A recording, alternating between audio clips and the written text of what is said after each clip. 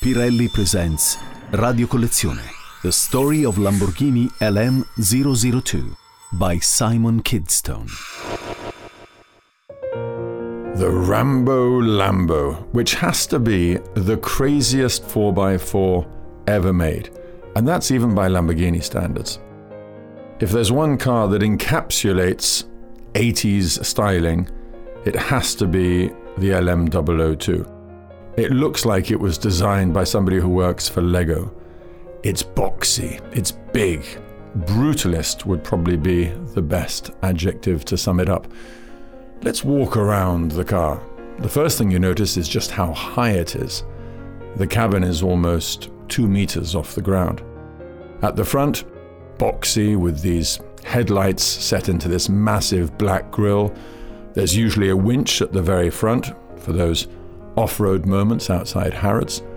A huge great bulge on the top of the bonnet, which encapsulates the great big Weber carburetors, although that made place for injection later on in the car's career, so the automotive codpiece reduced in size a little bit. The windscreen, rectangular, nothing elegant or complicated about it. The doors as well, you'll notice when you close them that they have a rather unusual feel, and that's because most of the bodywork is in fiberglass. You won't be surprised also that the finish on the car is not great. It was very much a utilitarian vehicle initially in its concept. Actually, it was designed for the US military. They hoped that the US military were going to buy it.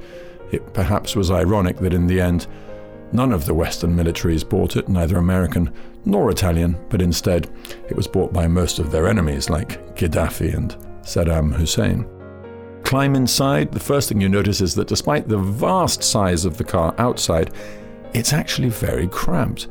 You climb up into the car rather than down as you would expect with most Lamborghinis. You're greeted with acres of leather, wood, which certainly did not come out of a Rolls-Royce. There's an Alpine stereo above your head in the cockpit between the two front seats. There are various levers with mysterious markings on them, lots of lights and switches, most of which look as if they came out of a 1980s Fiat, and in the back, 2 equally cramped seats with a huge great transmission tunnel dividing left from right passengers.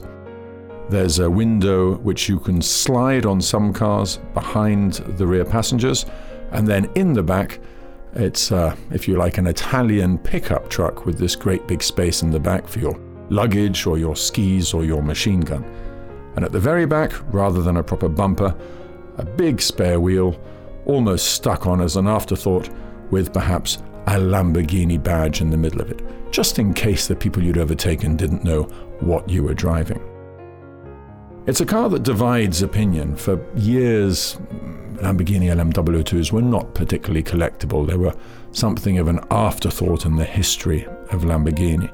They popped up at auction, they didn't make huge prices, but in the last 5 years, perhaps coinciding with a period during which Lamborghini in general as a make has had something of a resurgence, interest has been building in the Rambo Lambo. It's been featured in the press, they've been making higher prices at auction, and there's been more interest in them from bona fide collectors. It's never going to be a Miura, it's not even going to be a Countach, even though it shares the V12 engine of that 80s supercar. But for something to make a collector smile rather than fawn, something you can take to the local Cars and Coffee with all of your mates. In fact, you can take the coffee, you can be the coffee supplier, you can even have a bar in the back.